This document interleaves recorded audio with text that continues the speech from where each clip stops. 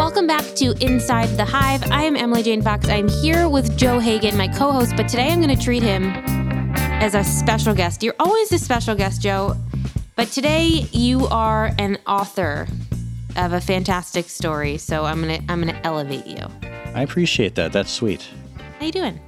You know, I'm great. It's a glorious day on the eastern seaboard of the United States. Talk to me about the weather. It's been sunny, beautiful, low humidity. I would go so far as to say it's like California. In fact, I had a friend, visiting me. She lives in Joshua Tree. Cool. Not too far from you. I'm going to give a shout out to her, Linda Krantz, because she is one of the owners of Pappy and Harriet's, a very famous sort of like roadhouse out in Pioneer Town, out in the desert. And she's been thinking about moving here. And so we said, oh, yeah, come out and check it out. Go look at some real estate, that kind of thing. Well, it looks and feels like California while she's here, which probably gave her the wrong idea. She's going to call you back in January and say, exactly. You sold me a bill of goods. Yes, I'm afraid so. So, it's beautiful. The mask mandates have come down just this week. In fact, two of my children are graduating from middle school tomorrow, and the grandma gets to come because the governor said people can go out and go to these kinds of events. And it's great. So we're still enjoying the fruits of this, new world, the brave new world that's post-pandemic. 3 cheers for grandmas getting to go to everything. I'm very excited. Absolutely. For your girls and for their grandmother and for everyone getting to do all the things that they want to do. My grandmother this week went out and bought my baby some clothes, I was told this week. So she is able to get out and go to a store, which I know she's been itching to do for a very long time. And I think she's been itching for a much longer time to get to buy her great-granddaughter some clothes. So the world is getting back to normal. Good things are happening. We're actually in a heat wave here in California. It's been above 90 degrees for the last few days. Moly. So it's been hot. 90 degrees when you're 9 months pregnant is a whole vibe, as the kids say. That's a vibe. Yeah. But I will take it. I'm enjoying it. I'm very excited for this, what I'm calling hot baby girl summer. And we're getting into it.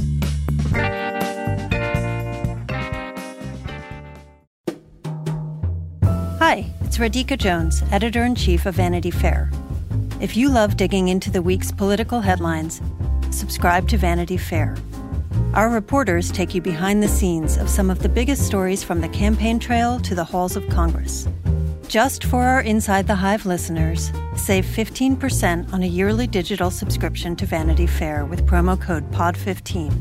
That's vanityfair.com, promo code POD15 for 15% off 1 year of all you can read, watch, and hear.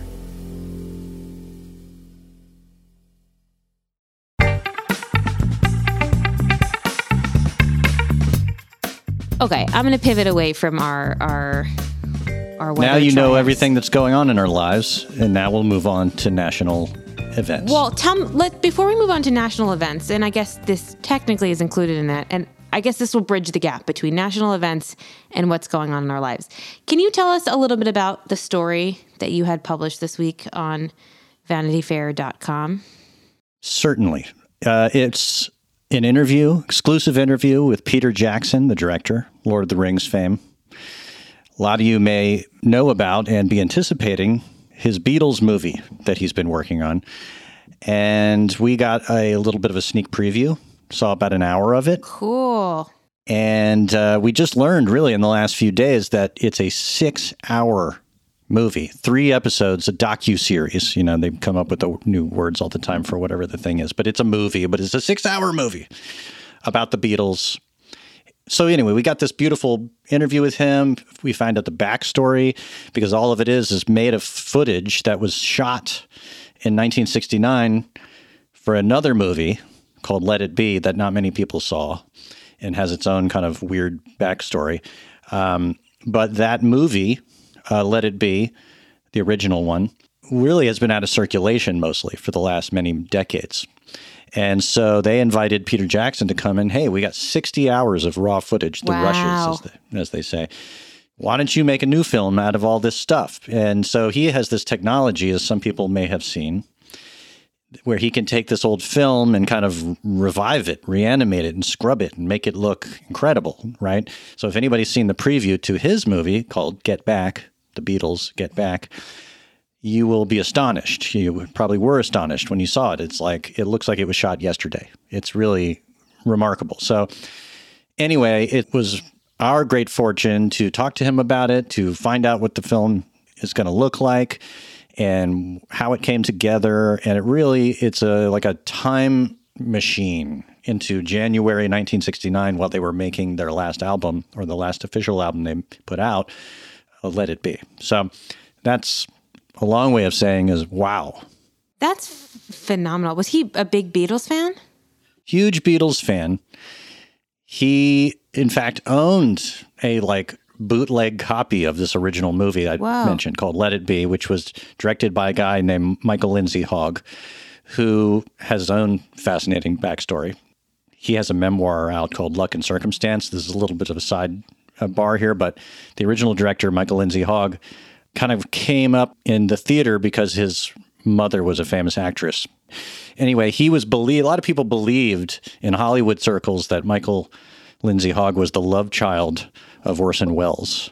So, and he never really disabused anybody of that. And so he ended up becoming through luck and circumstance, ended up being asked by the Rolling Stones and the Beatles to make movies about them in the 60s. And so he ends up doing this Beatles movie. But his misfortune was that as soon as he finished the film, they were already broken up. So when the film came out, everybody saw it as evidence of a depressing demise. And the kind of conventional wisdom around the album Let It Be, and the movie especially, was that this was the sound of the Beatles fracturing and falling apart, and Yoko Ono and blah, blah, blah. That's backstory. But it turns out when Peter Jackson, is one of the beautiful things I found out about this movie that's coming out in November, by the way. What I learned that was interesting was he didn't know if he wanted to make the movie because the received wisdom was in this footage was going to be depressing images of the band breaking up. So then he goes and looks at all 60 hours. He watches them twice. And he says, I was just laughing the entire time because it was so hilarious and it was so great. And they were so full of creative energy and it was so lively, and they were not at all appearing to be breaking up. So then the suggestion that we've got it all wrong about this period in Beatles history, and Beatles fans really get very worked up about these things, as you can well imagine, has been controversial because people say, oh, are you whitewashing this history? Have you been hired by, Apple Records or the Beatles company to, do some revisionist history or whatever? And, but no, it's like he's saying we had it all wrong. And to me, one of the most fascinating things about it was the Beatles themselves never wanted to look at this movie because they, in their own minds, they began to have distorted memories about what happened. And they started to think this movie, or all this footage that he saw, was going to reveal as how depressing it was in their memory, according to the memories they had.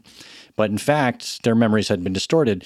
And he says, Jackson tells me in this interview that Paul McCartney doesn't even remember what happened in January 1969. His memory is completely shot, as is Ringo's. And he said they don't really even remember what happened. So when Peter Jackson goes to see Paul McCartney after seeing all this footage, he goes to see him back. He sees him backstage at a Paul McCartney concert, as one does. And he says, and Paul's nervous to meet Peter Jackson because he's like, oh God, what did you see? What is on there? And he goes, no, it's not what you think. It's hilarious. It's lively. It's amazing. And he's like, what? He's like, really? And he's like, yeah, you won't believe it. It's not what you thought all along. So anyway, that's the kind of basic framework of what this movie is going to be. In our story, which you can go read on VanityFair.com, I describe some of the footage that I saw. It's incredible. It's almost an hour of the Beatles playing on the roof of Apple Records in London in 1969. It was their last time ever playing live together. So you get to watch, you at home will see the last Beatles concert ever. And it's incredibly powerful and funny and emotional, and it's wonderful.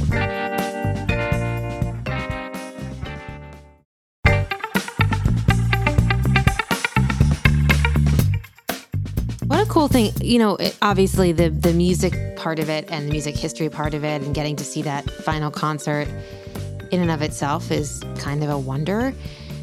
But it really makes it makes such a larger point about the fallibility of memory. Yes. How one person's perception of 60 hours of footage has shaped like pretty important mythology. And then the people who lived its own mythology about what happened to them because memory is so fallible. What an interesting, like, just psychological and sociological experiment this was. Also, is it not crazy that he watched 60 hours of footage twice? It is really incredible. And that's the footage, the visual footage. There was also, a couple of 100 hours of audio, some of which had no video attached to it. So they were also using the audio to make this film. And there's all kinds of dialogue and stuff that didn't make it on the celluloid, but is on the audio. And there's a little side story that he told me, which is that all of the audio, which was on reel-to-reel tapes, right? This is back in the late 60s, was stolen by an employee of Apple and went missing for 3 decades. Interpol in Europe had raided some guy's apartment in Amsterdam and recovered like 90% of the tapes in like 1999 or 2000.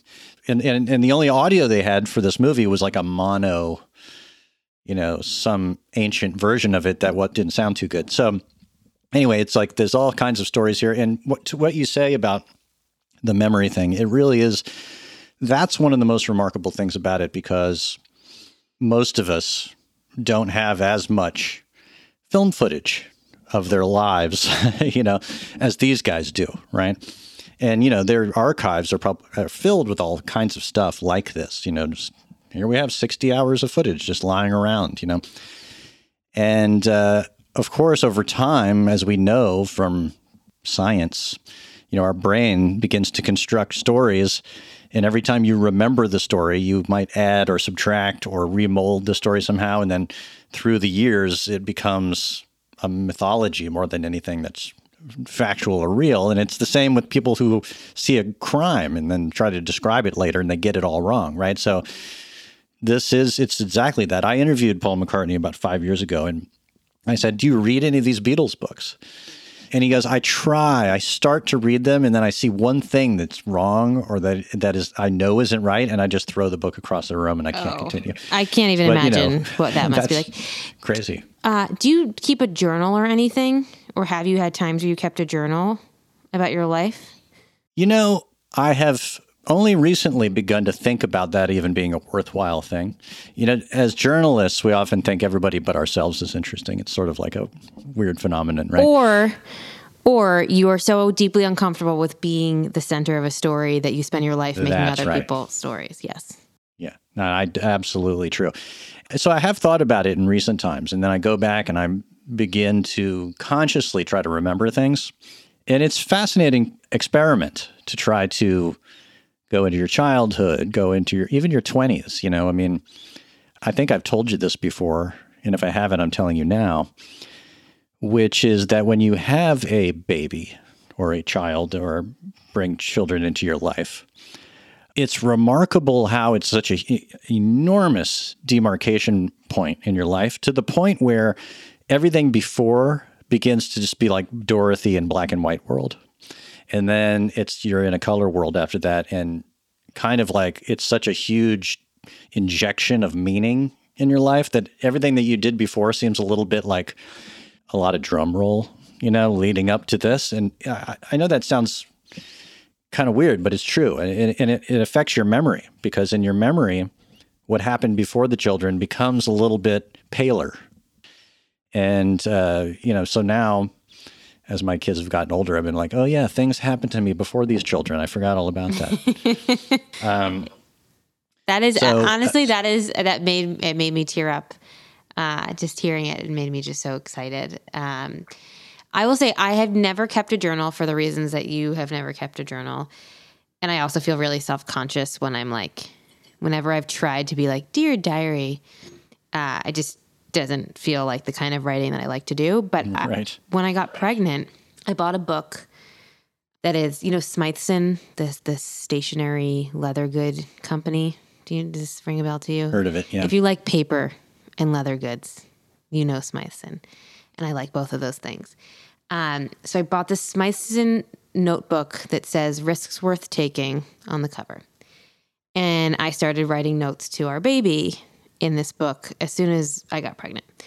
And I wrote how we found out that we got pregnant and sort of every time we would go to get an ultrasound. And Lee would write her notes when big things would happen, when little things would happen. And I have to tell you, it's been one of the more enjoyable things that I've done. And probably because it's not really about myself and because I just one day envision her reading it and that excites me. There's something to it. I have to say, there's something to, as things are happening to you that feel small.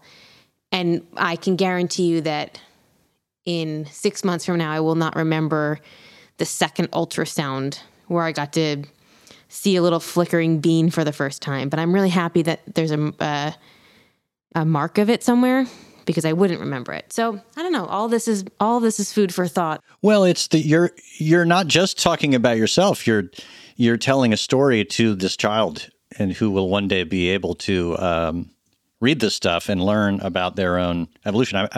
My wife and I did similar to what you're doing, which is had a book and we wrote a lot of facts and details, and we have reviewed it with them in their older years. And it's special to them to be able to open it up, see an ultrasound, read a little diary entry, Well, Joe, you and I have talked about this a lot, but for my anniversary with Lee this year, this is a really personal episode. I'm sorry, guys, but here we are. Oh, let's go.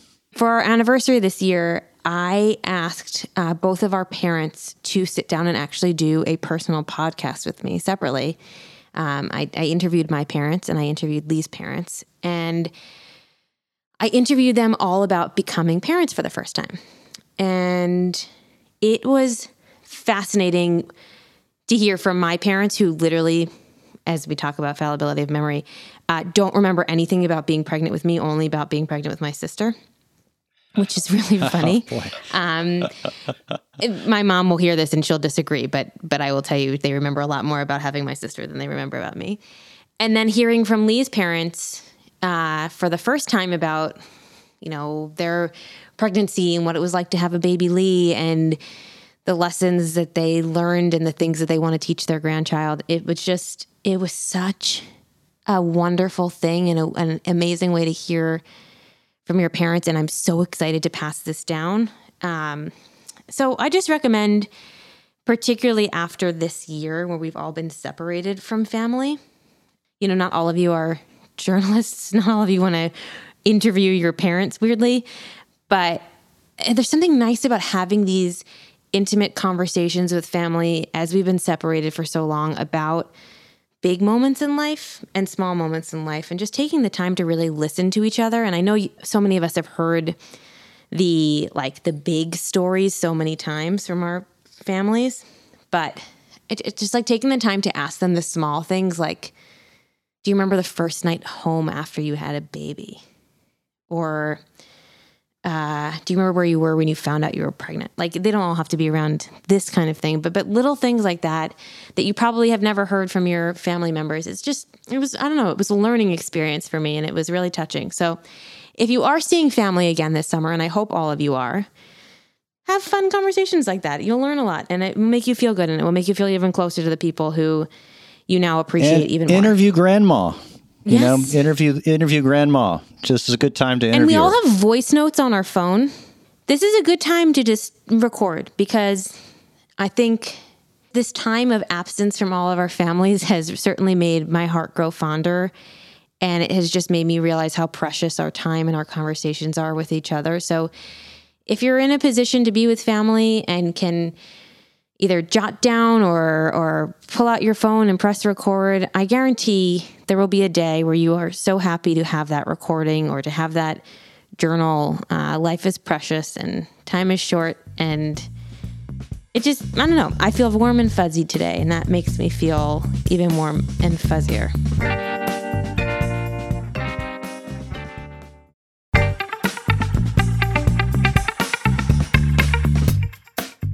Well, it's a kind of an appropriate or a reasonable segue into talking about, memory and remembering and sort of the importance of, reviewing history.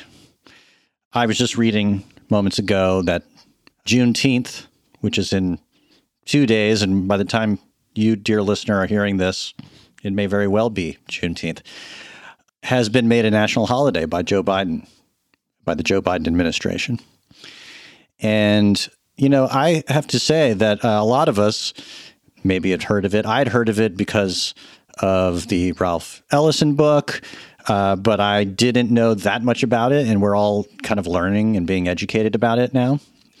And I think we're all the better for it, to be learning all these things. I was just reading in the Times about this Texas woman, Opal Lee. She's 93 years old, Texas woman, African-American. When she was 12, her home was burned to the ground by white supremacists.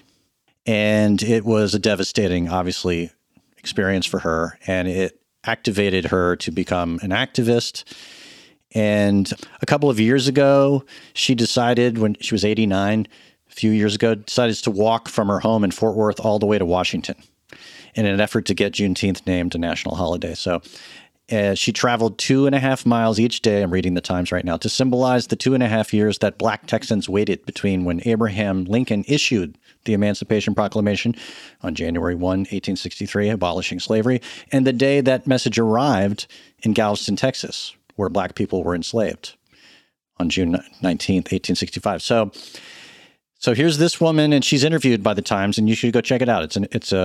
It's powerful. And, to think of somebody who her own family's history and the story of the nation are completely intertwined. And so I know that when Juneteenth rolls around this weekend, I'm going to think of that woman, certainly, and try to read more stories like that.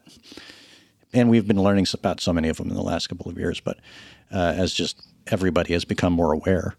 So anyways, I just want to mention that. What an incredible thing. That's like the first thing I want to go read after this. And I think this is a good example of Washington doing good and getting something right. And it's about time. And it feels like this should have happened a long time ago, but I'm happy that it's happening now. And it should be something that we all mark and think about and sort of push towards and figure out what we can do next to honor things that we don't necessarily in our everyday life think about, or voices that we aren't hearing. And it feels like a great little moment that we are taking the time to honor that. Speaking of Washington getting things right, I just want to point out that we have something very exciting coming next week out of Washington. Let's hear it. We are going to have a VIP episode. I'm not going to spoil it, but we are going to be tackling, maybe for 2 weeks, maybe it's a two-parter, unclear, either one Super Smash episode or a two-parter on, I know we've talked about this a bunch, but about the care economy, the so-called care economy, and about paid leave. Obviously, it's top of mind for me, but it should be top of mind for everybody, because we cannot have a full and robust economy if that economy does not include paid leave. And that's not just for expecting mothers and fathers. That's for people who are taking care of sick family members, elderly family members, disabled family members. And it is a gigantic issue that is holding a large segment of our population back, and it is holding our economy back. And we are talking to some of the smartest and loudest voices on this issue. I'm so excited. I'm grateful for their time, and I'm really excited for you guys to hear it. If you guys have any questions or things you want to hear from people who are actually making this stuff happen and pushing it through, send them our way this week. You know how to find us on Twitter. And I'm happy to ask anyone next week as I work through these interviews, and Joe and I will talk through it. But it's such a big issue, and we're so excited to really dig in here. I can't wait. Obviously, this is both a personal and national story for you. And you have 3 that. kids, you have a family, you have a wife who is a very successful writer. And this is for every household in America, whether or not you have kids or you have elderly parents or you are taking care of someone who is sick at home. This is an issue. Or you have none of those things and you're a boss or you're an employee or you're just a concerned citizen and neighbor. This touches everybody. Yeah. Where does it sort of come down politically? Because this part I'm not aware of, and maybe we'll find out more next week, but it can't just be Democrats who are into paid leave. Well, I don't think it's just Democrats who are into paid leave, but I think it's just Democrats right now who are willing to pay for paid leave, right?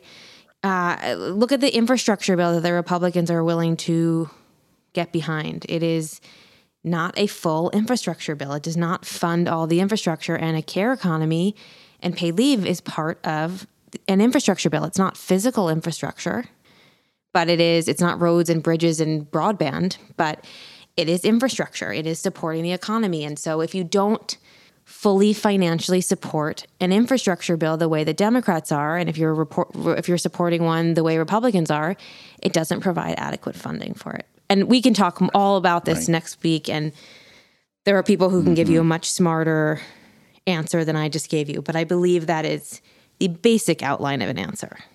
So next week we'll be getting all the details and nuance on that from some really heavy hitters who know what they're talking about.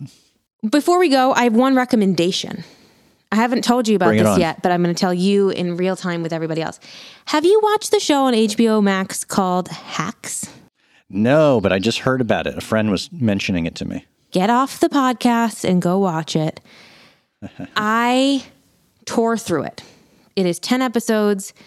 It is brilliant. It is just pleasant television. I'm having a really hard time focusing on anything right now. And I'm also solo in LA and have been here by myself for 3 weeks. Which You've had some time. I've had time, but I also find it really, I'm crashing on a story and that I'm working, until 10 o'clock at night. And then at 10 o'clock at night, it's like, do I really want to watch a show alone, or am I going to watch, reruns of Sex and the City? And usually reruns wins out. But I started watching Hacks and I couldn't stop. It is so delightful. It's funny. I cried at the last episode. The characters, the acting, it takes place in Vegas in a way that you don't really see shows or movies take place in Vegas, which I also think is really cool in a weird way. You'll appreciate it. So recommend it. If you want something to watch this weekend, Joe, I think you'll love it. Well, it would be a hard pivot from what I have been watching. Which is Rick and Morty. Oh. Yes, the juvenile cartoon. I watch it with my 14-year-old. People just love trying it. to. Well, I showed it to my wife and not one laugh squeaked out of her. So it's not for everybody. Different strokes. But, we have a smorgasbord of things to look at. But I always appreciate when somebody like you plucks something out smart that has your stamp of approval. And I know I can go watch that with confidence. I don't know if your girls can watch it. I can't remember if there's something in there. No, just for me. I need my adult time. Yes. Well, this is definitely adult time, but it could be teen time too. I can't quite remember, but it will definitely be great for adult time. Recommend it. And then next week we have all sorts of content for everybody here. So we will get on with our weeks and weekends and bring you some hot interviews on paid leave. Nothing hotter than paid leave next week. Stay tuned. Enjoy your weekend. Enjoy your summer and spring, and we will see you next week. Thank you to my favorite co-host, Joe Hagan. If you enjoyed this conversation, please be sure to listen and subscribe to other great episodes of Inside the Hive. You can find these on Apple Podcasts, radio.com, or anywhere you get your podcasts, and don't forget to leave a review while you're there. Thanks to our great producer, Brett Fuchs, and the folks at Cadence 13 as well. And of course, thanks to our sponsors. Please support them any way you support this podcast. We will see you right here next week.